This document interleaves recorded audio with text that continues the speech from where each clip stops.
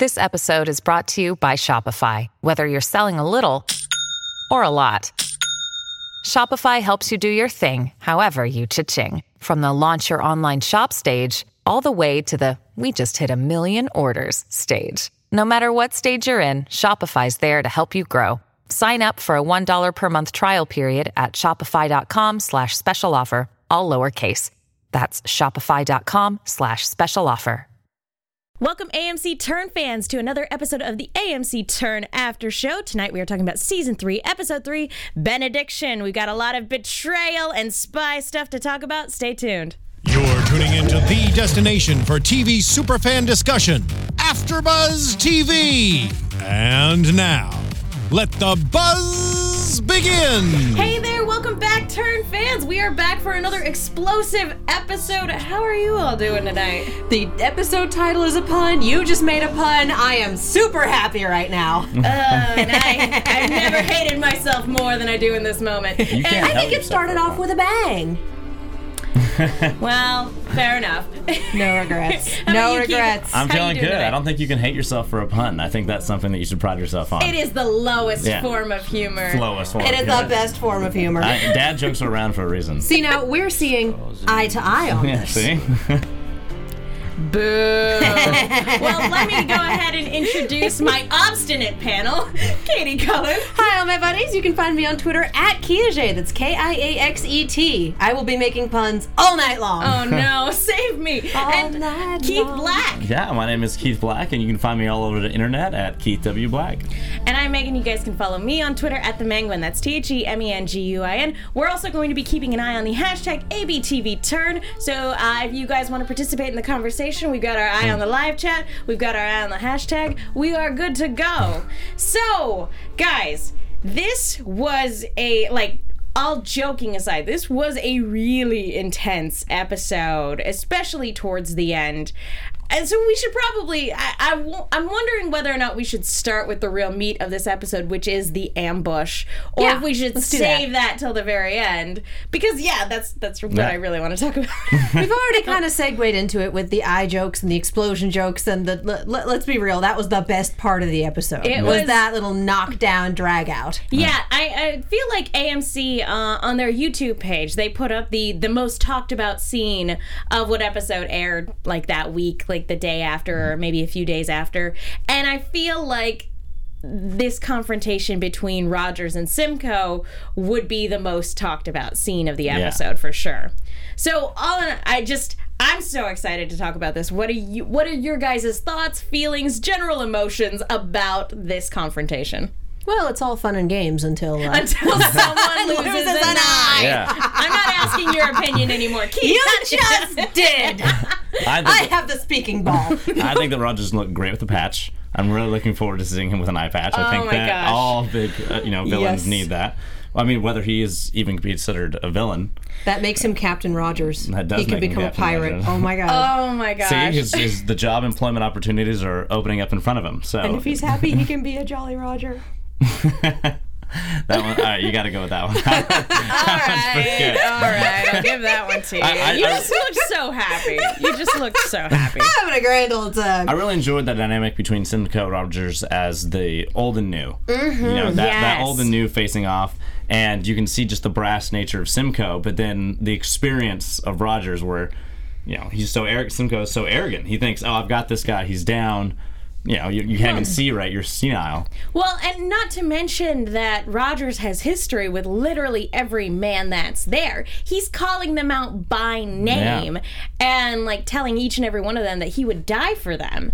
And which, I mean, to an extent, I'm like, well, that's probably some BS right there. But on the other hand, he spent an entire season trying to hunt down Ben Talmadge for killing one of his guys. Just one.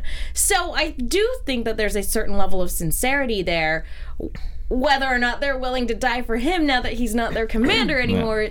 And now here's the question. Is it their fear of Simcoe or just the fact that Rogers just has no longer has any authority over them that made them keep their pistols aimed towards him. Yeah. What do you guys they fear Simcoe a lot more than they love Rogers at this point. Rogers, it's two very different managerial styles.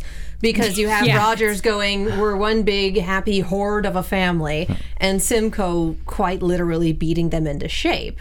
And so it's, I value each and every one of you, but we don't have a heck of a lot of discipline, versus we have all the discipline and you are all pieces on a chessboard made to be sacrificed at any given time. Shown when Simcoe uses one of them as a human shield for an impromptu grenade. Meat shields, go! Look at how much I care about you. You can go first. I think that's the point where we're like, oh man, maybe I should have put my gun down with Rogers. Like, he just used Joe over there as a human shield. Like, that's not inspiring as a subordinate. Yeah, like, he had a girlfriend back home. Yeah. Oh, Diane's gonna be so depressed.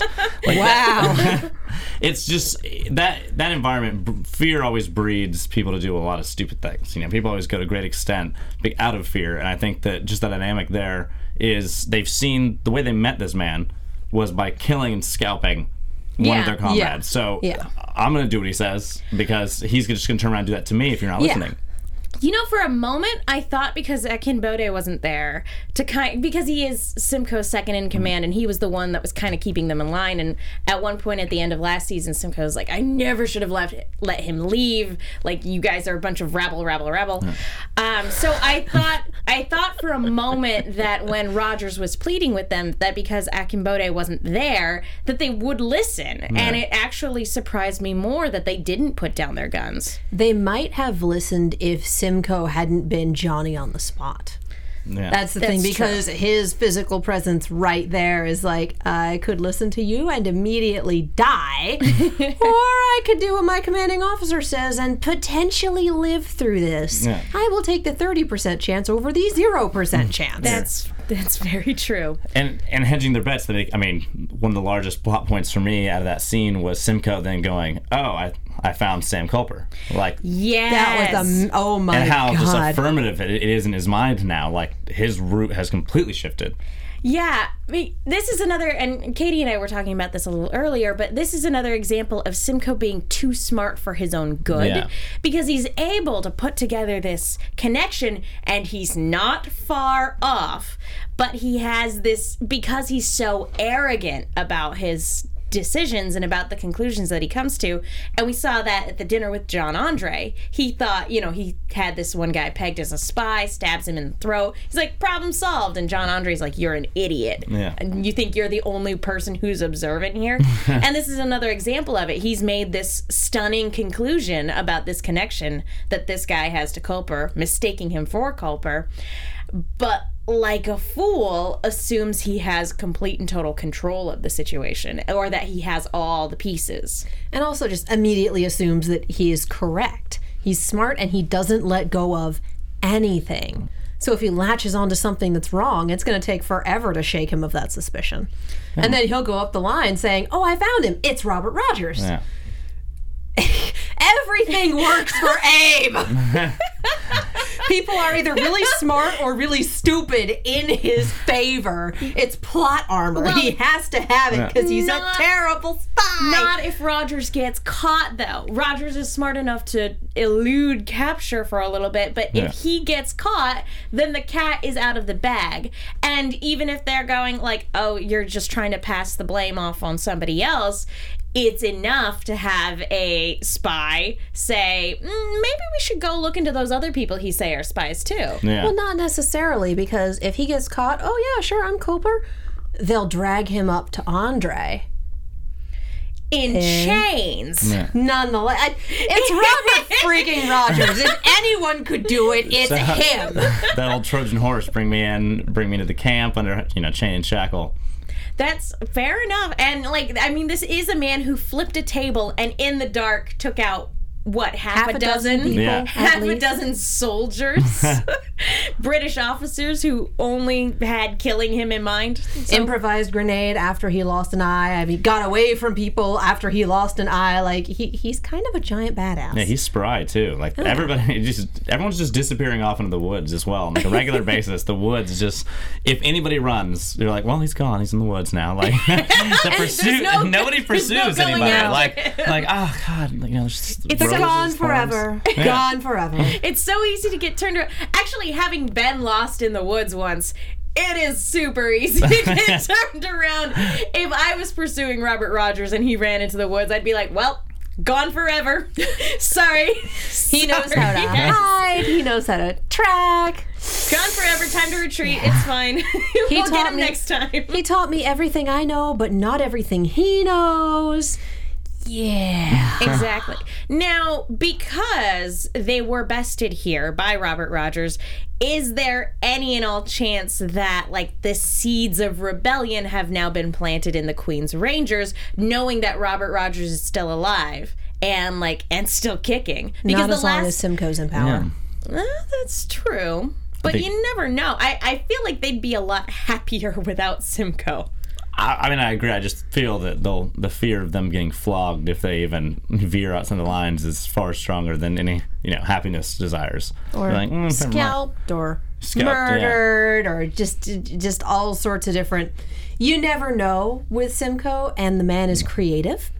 So it's like, unless we are 100% sure this is going to work, and there is no 100% sure with that guy kicking around, we should just fall in line. It's safer. And I'd like to talk about the 100% sure thing, because almost every plan that is hatched throughout this, there's never a backup plan. It's always, this is what we're doing, nothing can go wrong. Absolutely nothing can go wrong. And you guys, even just, maybe a what if. I would just love to hear a what if scenario. What if we're late? Yeah, even Hewlett back in camp is it's taken care of. Yeah, he's so confident about it. But I got this. I got this guy. Maybe it's because they know they don't have a backup plan, so they're like, this has to work. Let's not think anything else. Let's not even consider anything. There can be no reality where this doesn't work, because that is a reality where we end up dead. It's almost like Simcoe hasn't screwed them over before. Oh, wait. Speaking of, we have, basically Caleb is the one spearheading this ambush and getting... Well, first of all, I want to know, who picked the soldiers he's with. Did he just round up some of his fellow mercenary guys? Because they did not look like Continental Army soldiers in any way, shape, or form. They literally look like just bums he grabbed off the street. You realize that's what a lot of Continental Army soldiers were. Fair enough. Yeah, it was a ragtag team of misfits, right? Yeah, and naturally they would be dressed down. Ragtag volunteer army in need of a shower. Exactly. And they probably would have dressed down for the occasion. They'd obviously only recognized as a group of soldiers marching into this house. But at the same time, the guy is being, harassing the woman in that. This is not why we're here. Dude, we've got priorities get it together, here. Guy. Yeah, but I'm bored. Yeah, how are you bored? You know what we're doing right now? What year was the cup and ball thing invented? Because I feel like that would have helped. Did playing cards exist at this point in time? I feel like they might have. I don't know. Draughts existed. Yeah, no, seriously. Somebody do you have a draughts board? Somebody tweeted us last week. I believe it was Caitlin tweeted us last week that said the game Townsend and Andre were playing. It's draughts. Yeah, apparently.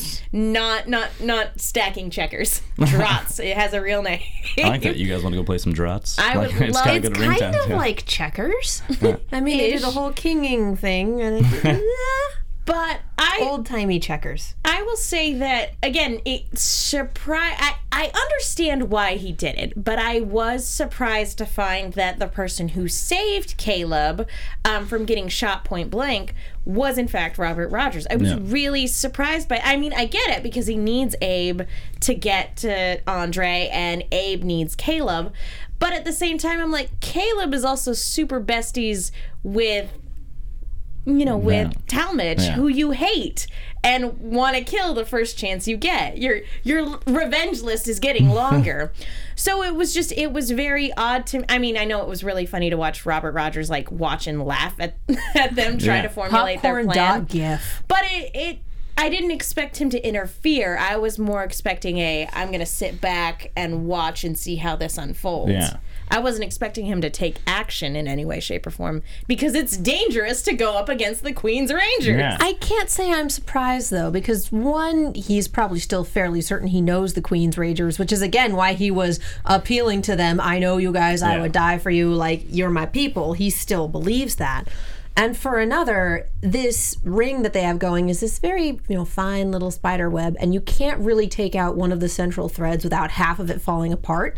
And so even if he hates Talmadge, he needs this ring to stay intact so he can make it to Andre.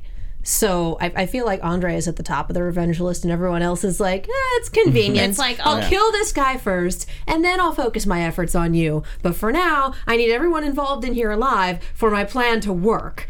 So he has frenemies. He has to keep it intact for now. And if that means putting his life on the line to save Caleb, okay. But I'm seeing some bitterness and some resentment going to be coming towards Abraham soon about the whole eye situation, though. I lost this eye because of you.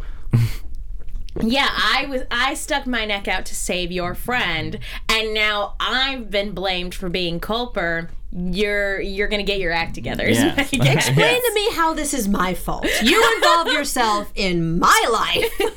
Explain to me how this is my fault. See, I would take up that attitude with Rogers, except I know that he could kill me. So He's not going to kill Abe. He needs him. Sir, I'm displeased in the relationship dynamic that we have here.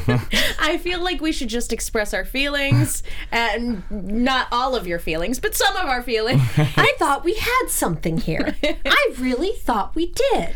So I'm hurt. So to kind of, I want to buy a divorce.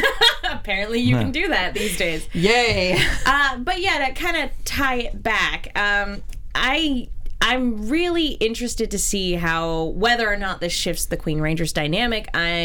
It's definitely going to affect things with Abe and Caleb, because now Caleb will probably be privy to the fact that somebody was looking out for him and that their plan was compromised as that, and he's probably going to go looking towards Abe to figure out why. I mean, the guy saved me. Why did he know we were there? Yeah. Hey, literally every leak we have comes from you, so get it together, Culper. Get it together. Yeah. Is there anything else you guys want to talk about this fight scene, about this confrontation in general?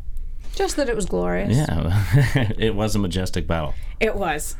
And Simcoe really sweet. Loves his bayonet. Man, he loves that bayonet. Every opportunity, and he just schools everybody with it. It's impressive, if you're gonna really talk it up like that and actually follow up. I'm impressed. Well, I just feel like the axe was not a good choice of weapon because it didn't have very good reach. Like, that's the long and short of that one. Axes are for firewood and throwing. You can't poke somebody with an axe. You can't poke them like that. I mean, that's what you have a halberd for. It's the axe on the long handle with a spike at the not end. to mention that Rogers has a much shorter reach than Simcoe. Simcoe's a tall guy. Yeah. So, he's got a really long arm reach with the bayonet on top of that. It's just a bad time. It's a poor choice of weapons, but it's all he had. But at the same, I really appreciate that Simcoe still, under all the veneer of propriety and all that stuff, at the end of the day, he just likes fisticuffs with other people. He really just likes taking violent actions with his own hands. Yeah, it's interesting and really unsettling at the same time, but it's so fun to watch. Yeah, it's something he's good at. Yep. He's an animal. That's what he enjoys.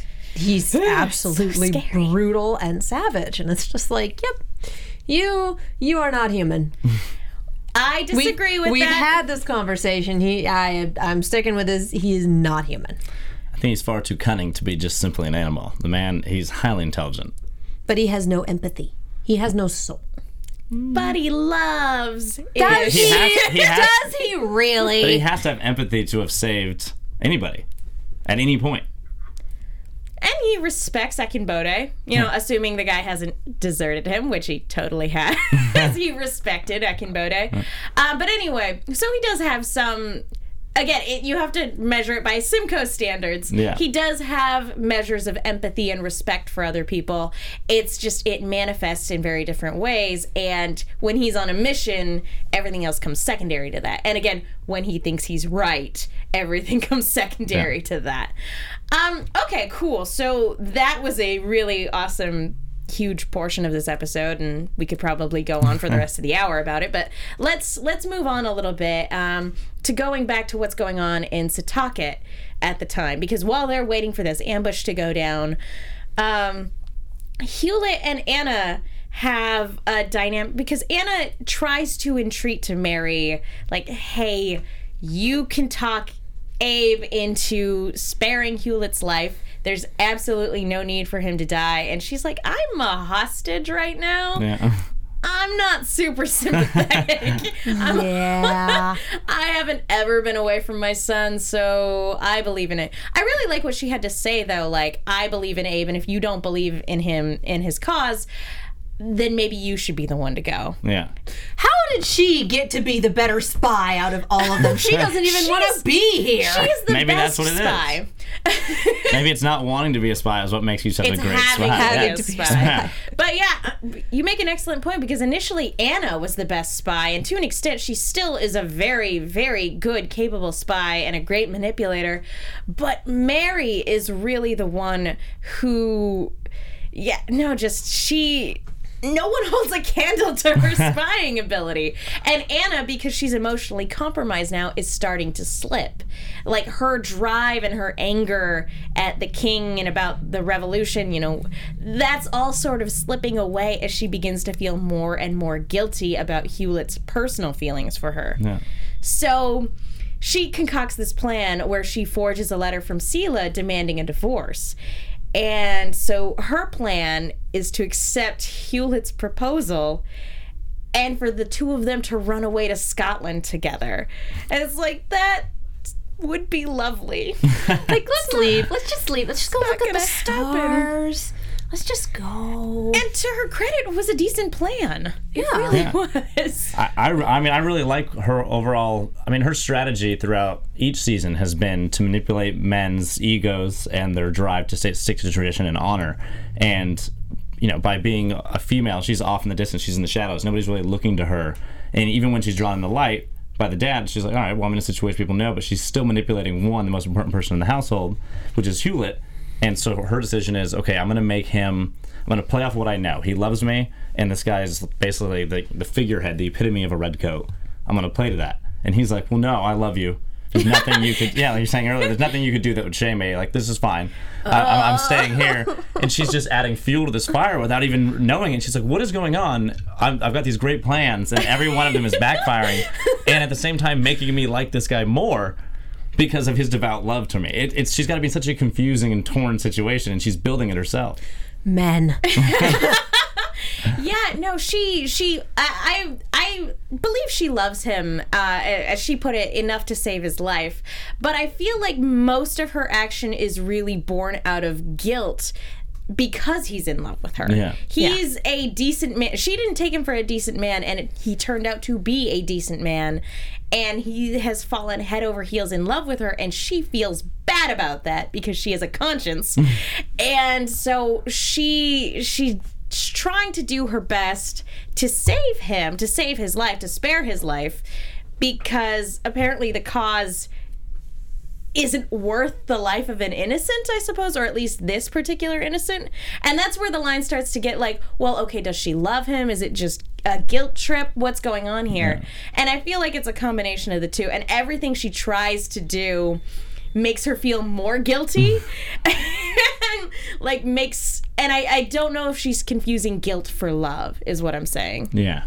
Could be. I feel like there's a part of her that actually does care about him. No, because absolutely. I don't think she would be going to these lengths if it was just guilt. But there's love, and then there's in love. Yeah. And again, there's a difference between the passionate romance that she and Abe had and the more meaningful relationship that you build up over time, responsible, actual long-term adult relationships, that sort of thing. I feel like that's more what she has here, because they're definitely not doing the torrid, passionate thing.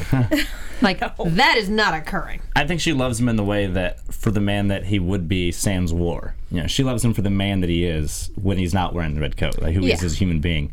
He's an astrologer. He loves that, like the intricacies of who he is as a person. And that combined with her guilt is tearing her apart. And like you said, she's adding more fuel to the fire, repeatedly. And Abraham's over there going, "What are you doing? Like, stop it!" She's like, "You stop it!" Yeah, we have a mission. We have a mission. Oh, you're one to talk. Yeah. Everyone is terrible. Almost everyone.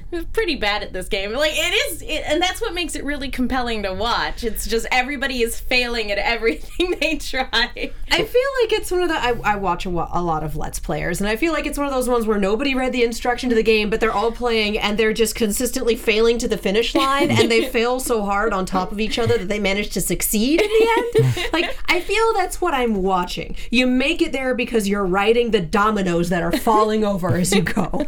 Well, I mean, how many spies were there prior to them? I feel like they have to fail to learn, but unfortunately in this, occupation, if you fail, you probably die. Dead. Yeah, so... Except for Abe. It's a huge learning curve. Did you guys read that there's an interview with Bern Gorman that AMC.com put up online talking about the not this episode, but the one from the week before, about him finally kind of like taking the plunge and kissing Anna and proposing.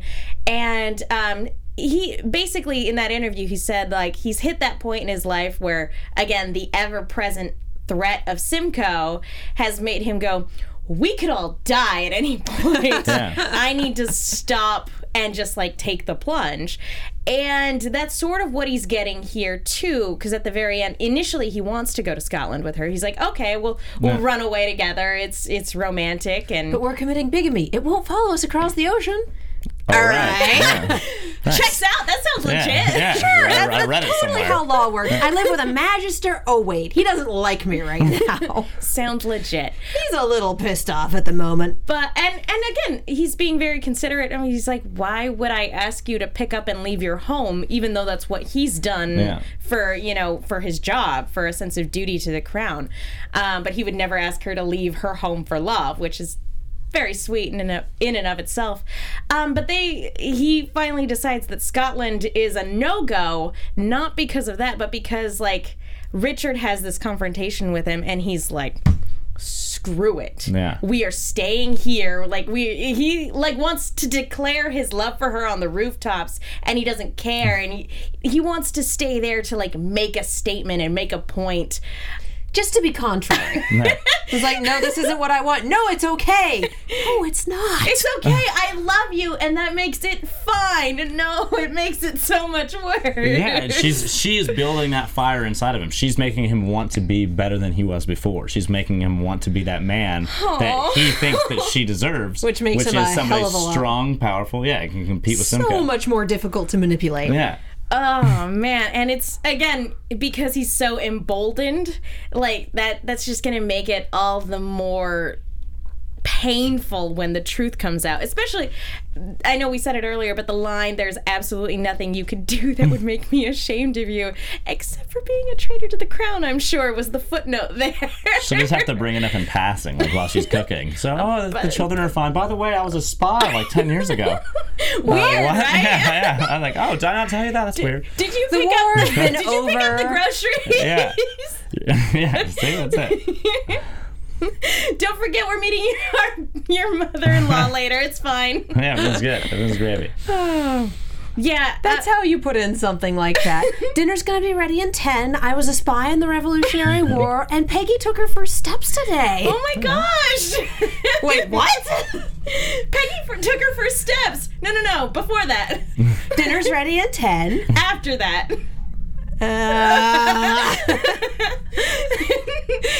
I believe that's how the scene is going to go down. I know we should have saved Without it for Peggy and dinner. Spoiler alert, everybody! That's how that scene is going to be played. Without Peggy and dinner. Anyway, that kind of wraps it up for those two. Is there anything else you guys want to touch on when it comes to their relationship before we take a quick moment to talk about iTunes? They're just idiots.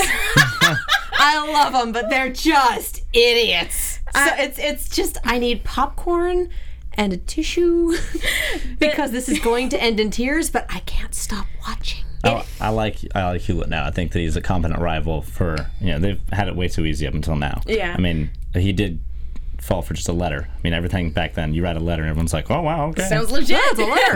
Wow. It's more the signature than anything else. Which she can forge, apparently, spectacularly. Yeah, really? I mean, if he's never seen Sela's handwriting. Yeah. See, exactly. See, if you've never seen a letter, that's all that it is. It's just like you just write it down. I feel like Sela is Sir no longer appearing in this series. Just like, wouldn't it be hilarious though if he came back and he's like, I'm back for you, and Hewlett's like, wait, didn't you want a divorce? What? No. No. There's a great way how she finds out if she's aspired, just like that. He shows back up. Oh, yeah.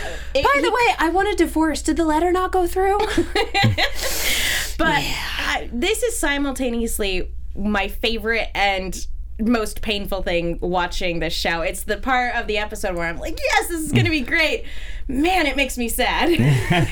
Yes. No. Literally in that order. Okay, guys, really quickly, I want to take a quick break to talk to you guys about iTunes. Folks, thank you so much to everybody who's gone to iTunes to rate and leave a comment. You guys are so sweet. It really is the best way to let our producers know that you like the show that we are putting on for you guys. And for some reason, people at AMC pay attention to this sort of thing. So when you rate and leave a comment, let us know what you think of the show. It helps us get guests. It helps us get recognized by AMC. It helps us get tweets out there, guys. So it really does mean the world to us. So we have a couple. We have a couple. Let's see. I'm trying to do. Which ones did we read last week? The ones that were about you, I believe. What day was that? Today's the 10th. What was that? The 3rd? The 2nd or 3rd, yeah. Okay, I think it was the 3rd. Something. So we've got Love the Show by SXOUTET. A huge fan of Turn since the first episode and just discovered this after show. I love it. And then Turn After Buzz, and this is a real long one. Hold on. Yeah, this is a long one. Your podcast is Talking Dead for Turn for me. I love the show. I also totally relate to Megan with being able to talk about John Andre all day long. I adore JJ Field. I would so love it if you guys got him on the show, either calling in or in the studio. Megan would probably go all fangirl on him. I'd be leading that episode. You'd be incoherent. I do need your show to work through my emotions after watching Turn. Keep up the awesome work. Aww. Oh, that was likely and beautiful. Yeah, no, that was wonderful, and it makes our day to hear from you guys. So please go to iTunes, rate, leave a comment, or if we know we have an international audience for a lot of shows. So if you guys are fans who happen to be abroad, feel free to take a screen cap of your iTunes comment and tweet it to us, because we love seeing that as well. Because otherwise it's like, I left you a review. Which one was it? Oh, it's in the Australia iTunes store. I wish I'd known that. We can't see those, guys. So, like, if you guys tweet them at us, it will make our day. Yes. But yeah, JJ Field, I would be incoherent. I would have to abstain and just not be a part of the conversation. I would be leading the show that week because you would just be here like humana. Yes. Hi. Anyway, let's move on. John Andre's not in this episode, but that is a great way to sort of segue into what we do have in this episode, and that's more on the Benedict Arnold Peggy storyline. Because, again, her plan sort of backfired in her face. Seems to happen a lot. Yeah. It backfired and then it fired? Yeah, it backfired and then it came back around like a boomerang and worked. That's like... Unless she has perfected the long con. No, she's still getting married to him, sadly enough. Oh, and no facial reaction, too. I would be so excited. I don't like if I found that. What happened? It's like, oh, they revoked my pardon. Come again? Say what? Oh, what? Like, I gotta go out in the yard real quick. Like, there's no way I'll be able to keep it together. Yeah, no, kudos to her. She's got an excellent poker face. I mean, I guess when you're a member of high society in Philadelphia... Anywhere. Yeah, during this time period, I guess you have to be a lot of stage performance. Yeah, a lot of acting going on. So yeah, he has been given the clear. His court-martial, all the charges were dropped. He is free and clear. And this entire storyline is him just pulling string after string, calling in favor after favor to meet the conditions of their engagement as soon as possible so they can get married as soon as possible. And you can just see every step of the way how much that frustrates her and kind of infuriates her. on the one hand, it's really impressive as to what Benedict Arnold can accomplish when he's determined. On the other hand, it's also kind of terrifying what Benedict Arnold can accomplish when he's determined. Yep. The thought of getting married fills you with determination. Determination. Woo.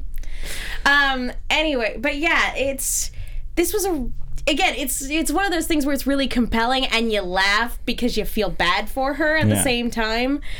So yeah, just what are your thoughts on the way this is progressing? Because it was moving along and then it didn't necessarily turn out the way I thought it would because I thought at the very beginning of the episode, like, I was like, wow, that got wrapped up real quick. Yeah. How long until it, backfires? I wasn't expecting same episode. I was expecting this to come several episodes later, and then by the time we get to the end here, we're already talking about becoming a traitor. Yeah. I was expecting a much slower burn on that. I was expecting end of season talk.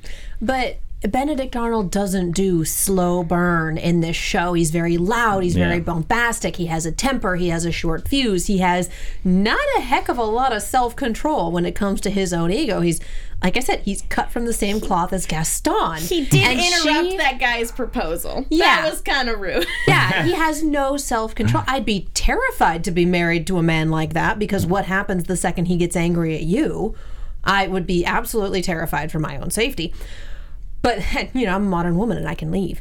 So I am not at all surprised that she saw the opportunity and took it. Like, this is it. This is perfect. He's so angry he can't see straight. He wants revenge on these people. Boom. Done.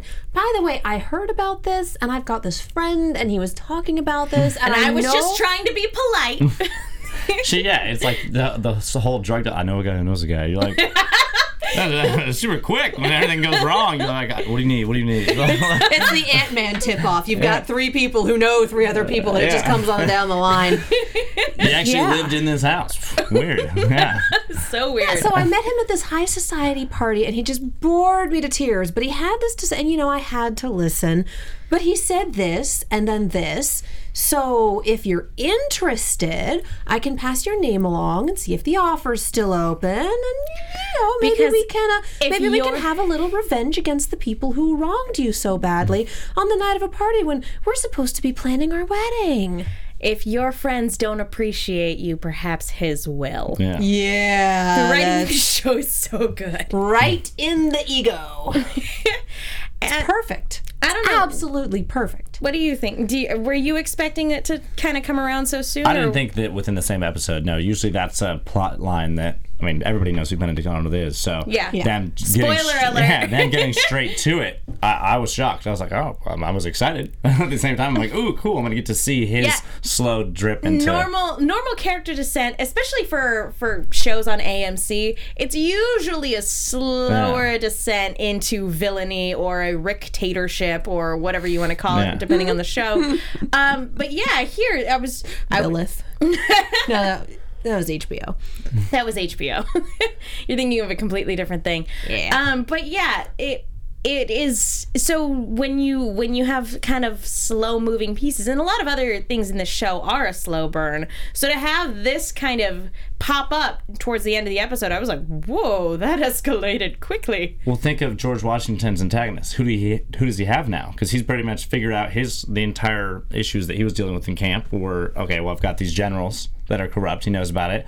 That's been resolved now. It got to the point they won the battle. Everyone knows who is. Everyone, it's out on the table. So now that you have to integrate somebody else that's going to be a foe for George Washington, Benedict Arnold's a perfect one to have. What greater foe?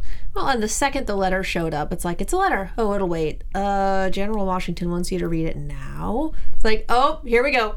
Strap in, everyone. This is going to be ugly. Yeah. And lo and behold. and Arnold feels betrayed because he's like, Washington says he has his reasons. And basically the long and short of it is Reed has convinced them like that Philadelphia will secede if this court-martial doesn't go through. Now I'm wondering how much of that is just Reed himself, or is there a possibility that Peggy was actually involved in that? We don't see her going back to the house, or we don't see her providing information that would have been compromised. Like, was this just a happy accident for her? Or was she more active in, like, the instrumentation of, oh no, this coming back to bite him. I am willing to believe the latter because she really does not want to marry him. Yeah. So for her, it's finding that nice little balance of, I have to keep the charade up, I have to make this plan work, but actively trying to manipulate everybody from the shadows, and and they're not going to get married as long as he's under court-martial. How shameful is that? That's true. I mean, I like the dynamic where it is a pleasant surprise for her. That's true. She needs that sense of relief, whereas everything else she's been doing on her own. She's behind enemy lines, so to speak, trying to operate. I mean, she's more in the thick of it than any other spy in the show. None of the people, very few of, I was going to say not none of the people, but very few of the people in the show are professional spies.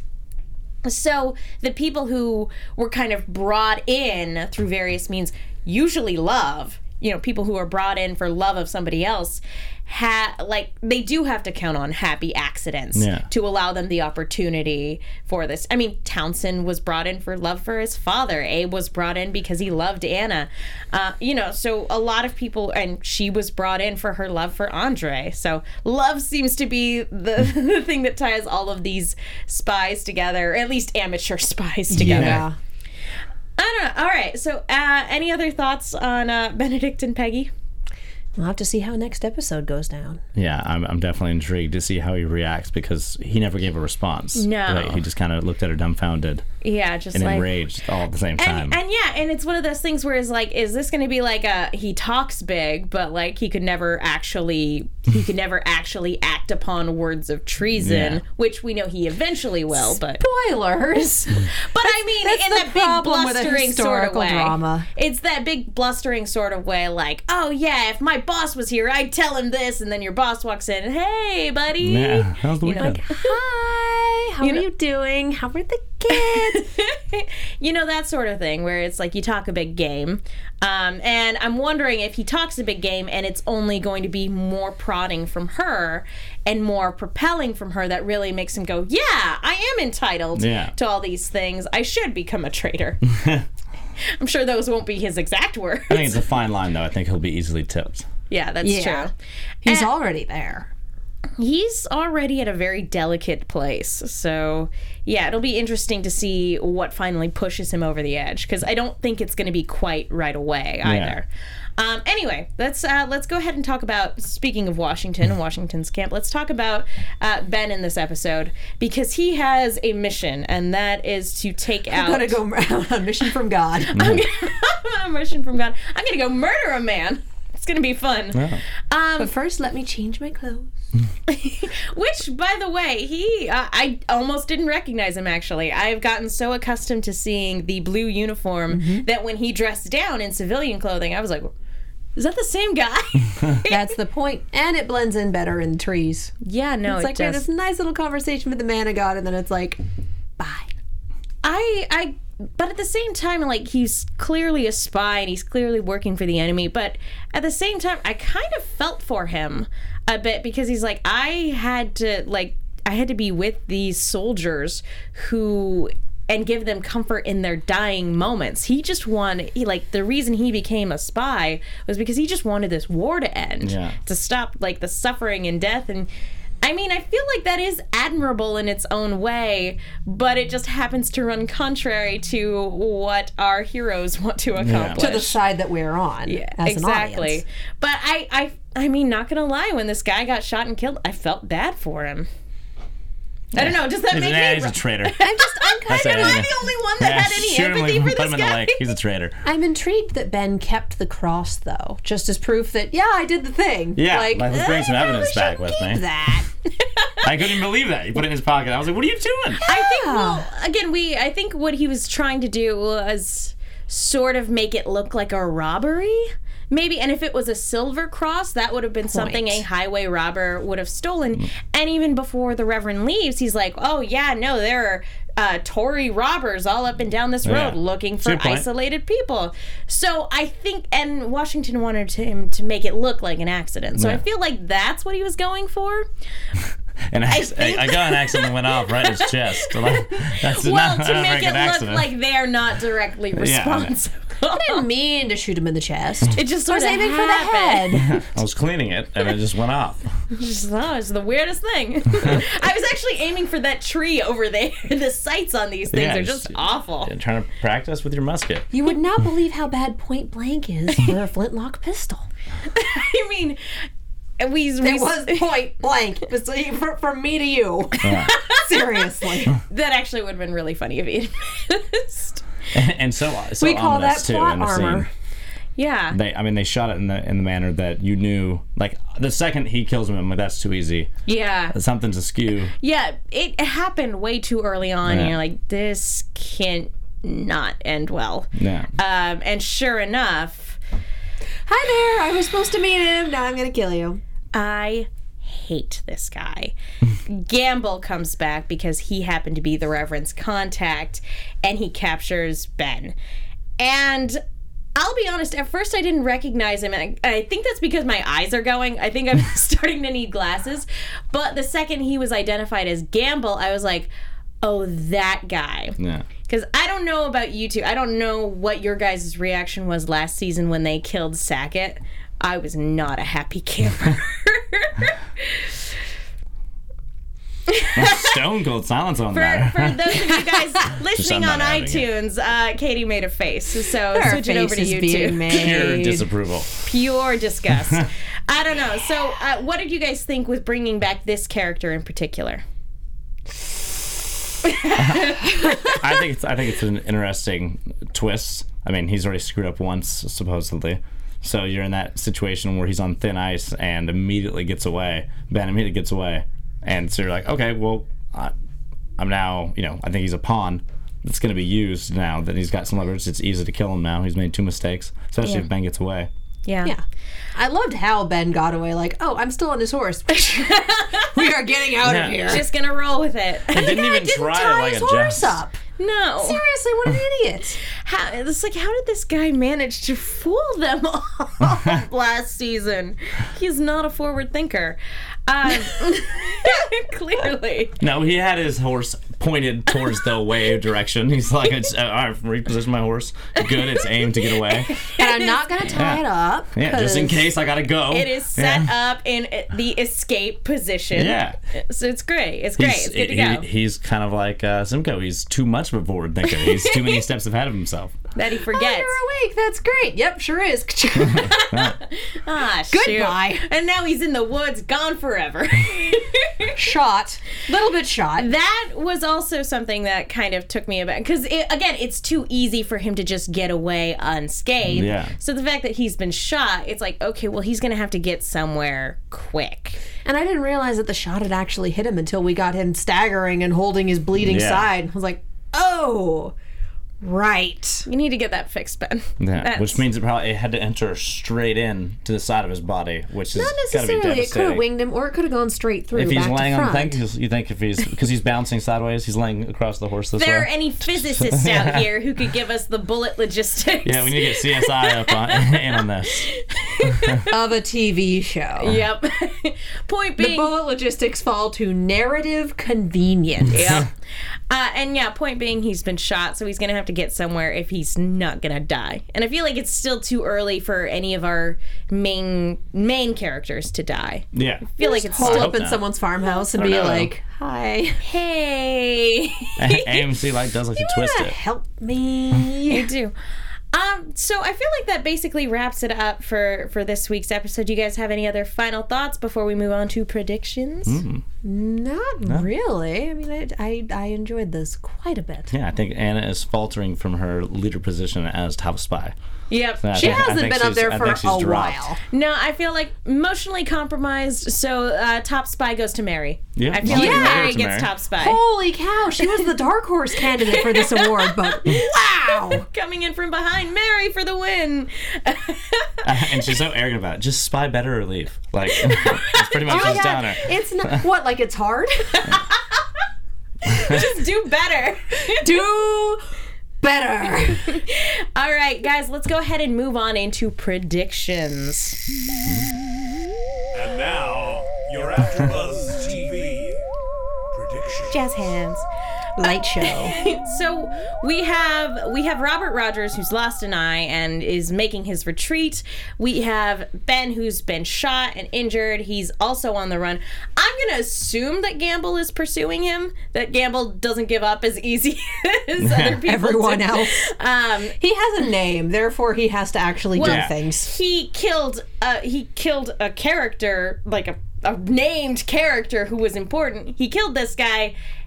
He's gonna have his comeuppance. Yeah, there needs to be retribution there. So it looked like from the preview of next week's episode that Ben actually does run into somebody, what looks like a lady who may or may not be able to help him. And it looks like we also get a return to John Andre and Philomena, which 18th century ghosting. It looks like he still wants to use her in his plot, and she doesn't really seem too thrilled about that because, again, ghosting. I was gonna say, we are friends without benefits, and we might not even be friends anymore. What is this? He's like, you know what this is. He just gets these women spies, and then he puts them in relationships with people they really don't want to be in relationships in, and he's like, it's okay.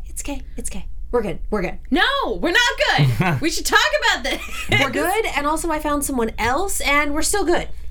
You treat literally every friend who happens to be a woman this way? I think he does. Yeah. I think he really does. I feel like the only one he doesn't is Abigail. I was going to say, she's a working mom. Yeah. I feel like the only reason he doesn't is because she's a working mom. She's a mom. He's like, I'm not into that. It's just like, no. And let's be real, all of the high-ranking people he's trying to get an in with are white. Yeah, we are way before interracial relationships here. Anyway, any other final thoughts on this episode or predictions for next week? Or maybe even wish list stuff. Like, what would you like to see? I see some lashing out coming from Richard. I see some brash lashing out. I think he's been compromised in his own home. And that's not something to let go lightly.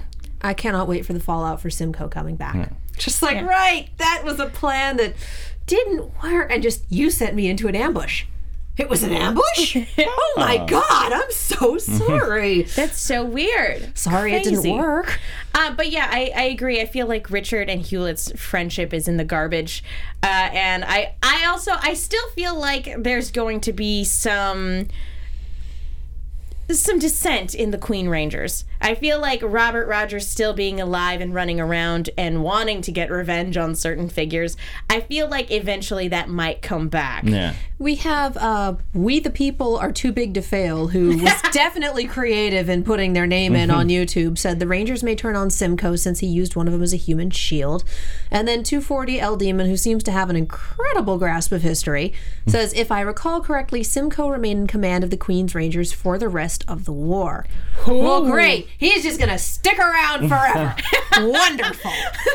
Don't worry. We were literally trying to kill him from day one. That just means that Robert Rogers gets to be a pirate and gets to have a pirate crew. Be the Jolly Roger. And when you're getting cast, I think for Samuel, that's definitely what we want to see. Your character lives throughout the whole war. Yes. Like, yes. That's exactly what I wanted. Score! Like, that's so sweet. I get to be a jerk forever. Yeah, that is exactly what you want your agent to tell you. So, huzzah on the casting. Yay, congratulations. Well, I really hate your character, but your acting is glorious. It's so good. All right. It's always nice to have that line. You're a good human being, but I really want to strangle your character, which means you're a great actor. Anyway, guys, I think that's going to wrap it up for this week. Keith, where can people go if they want to find you? You can find me all over the internet at Keith W. Black. I'm Katie Cullen. You can find me on Twitter, Tumblr, Instagram, and YouTube at Kiaxet. That's Kiaxet. I'm also on Snapchat at Kia Prime. The Transformers Robots in Disguise season finale is this Sunday. Blind Spot's wrapping up within the next couple of weeks. Tune in an hour or so, and we will be on. And yes, Arrow is back. And I'm Megan. You guys can follow me on Twitter and Instagram at The Menguin. That's TheMenguin. I'm also on a bunch of shows here at AfterBuzz, and I write articles for The Movie Chick. That's Chick with 2 Ks. Be sure to check those out. Next week, guys, we are actually going to be taping on Monday due to travel schedules. So we're going to be taping late at night on Monday at 11. We may have a guest. I don't like counting my chickens before they hatch, but we may in fact have a guest joining us. So be sure to tune in live for that and all that fun stuff. But yes, thank you all to everybody in the live chat. Thank you to everybody in the hashtag for tuning in. We will see you all next week. From executive producers Maria Menounos, Kevin Undergaro, Phil Svitek, and the entire AfterBuzz TV staff, we would like to thank you for listening to the AfterBuzz TV network. To watch or listen to other after shows and post comments or questions, be sure to visit AfterBuzzTV.com. I'm Sir Richard Wentworth, and this has been a presentation of AfterBuzz TV. Buzz you later. The views expressed herein are those of the hosts only and do not necessarily reflect the views of AfterBuzz TV or its owners or principals.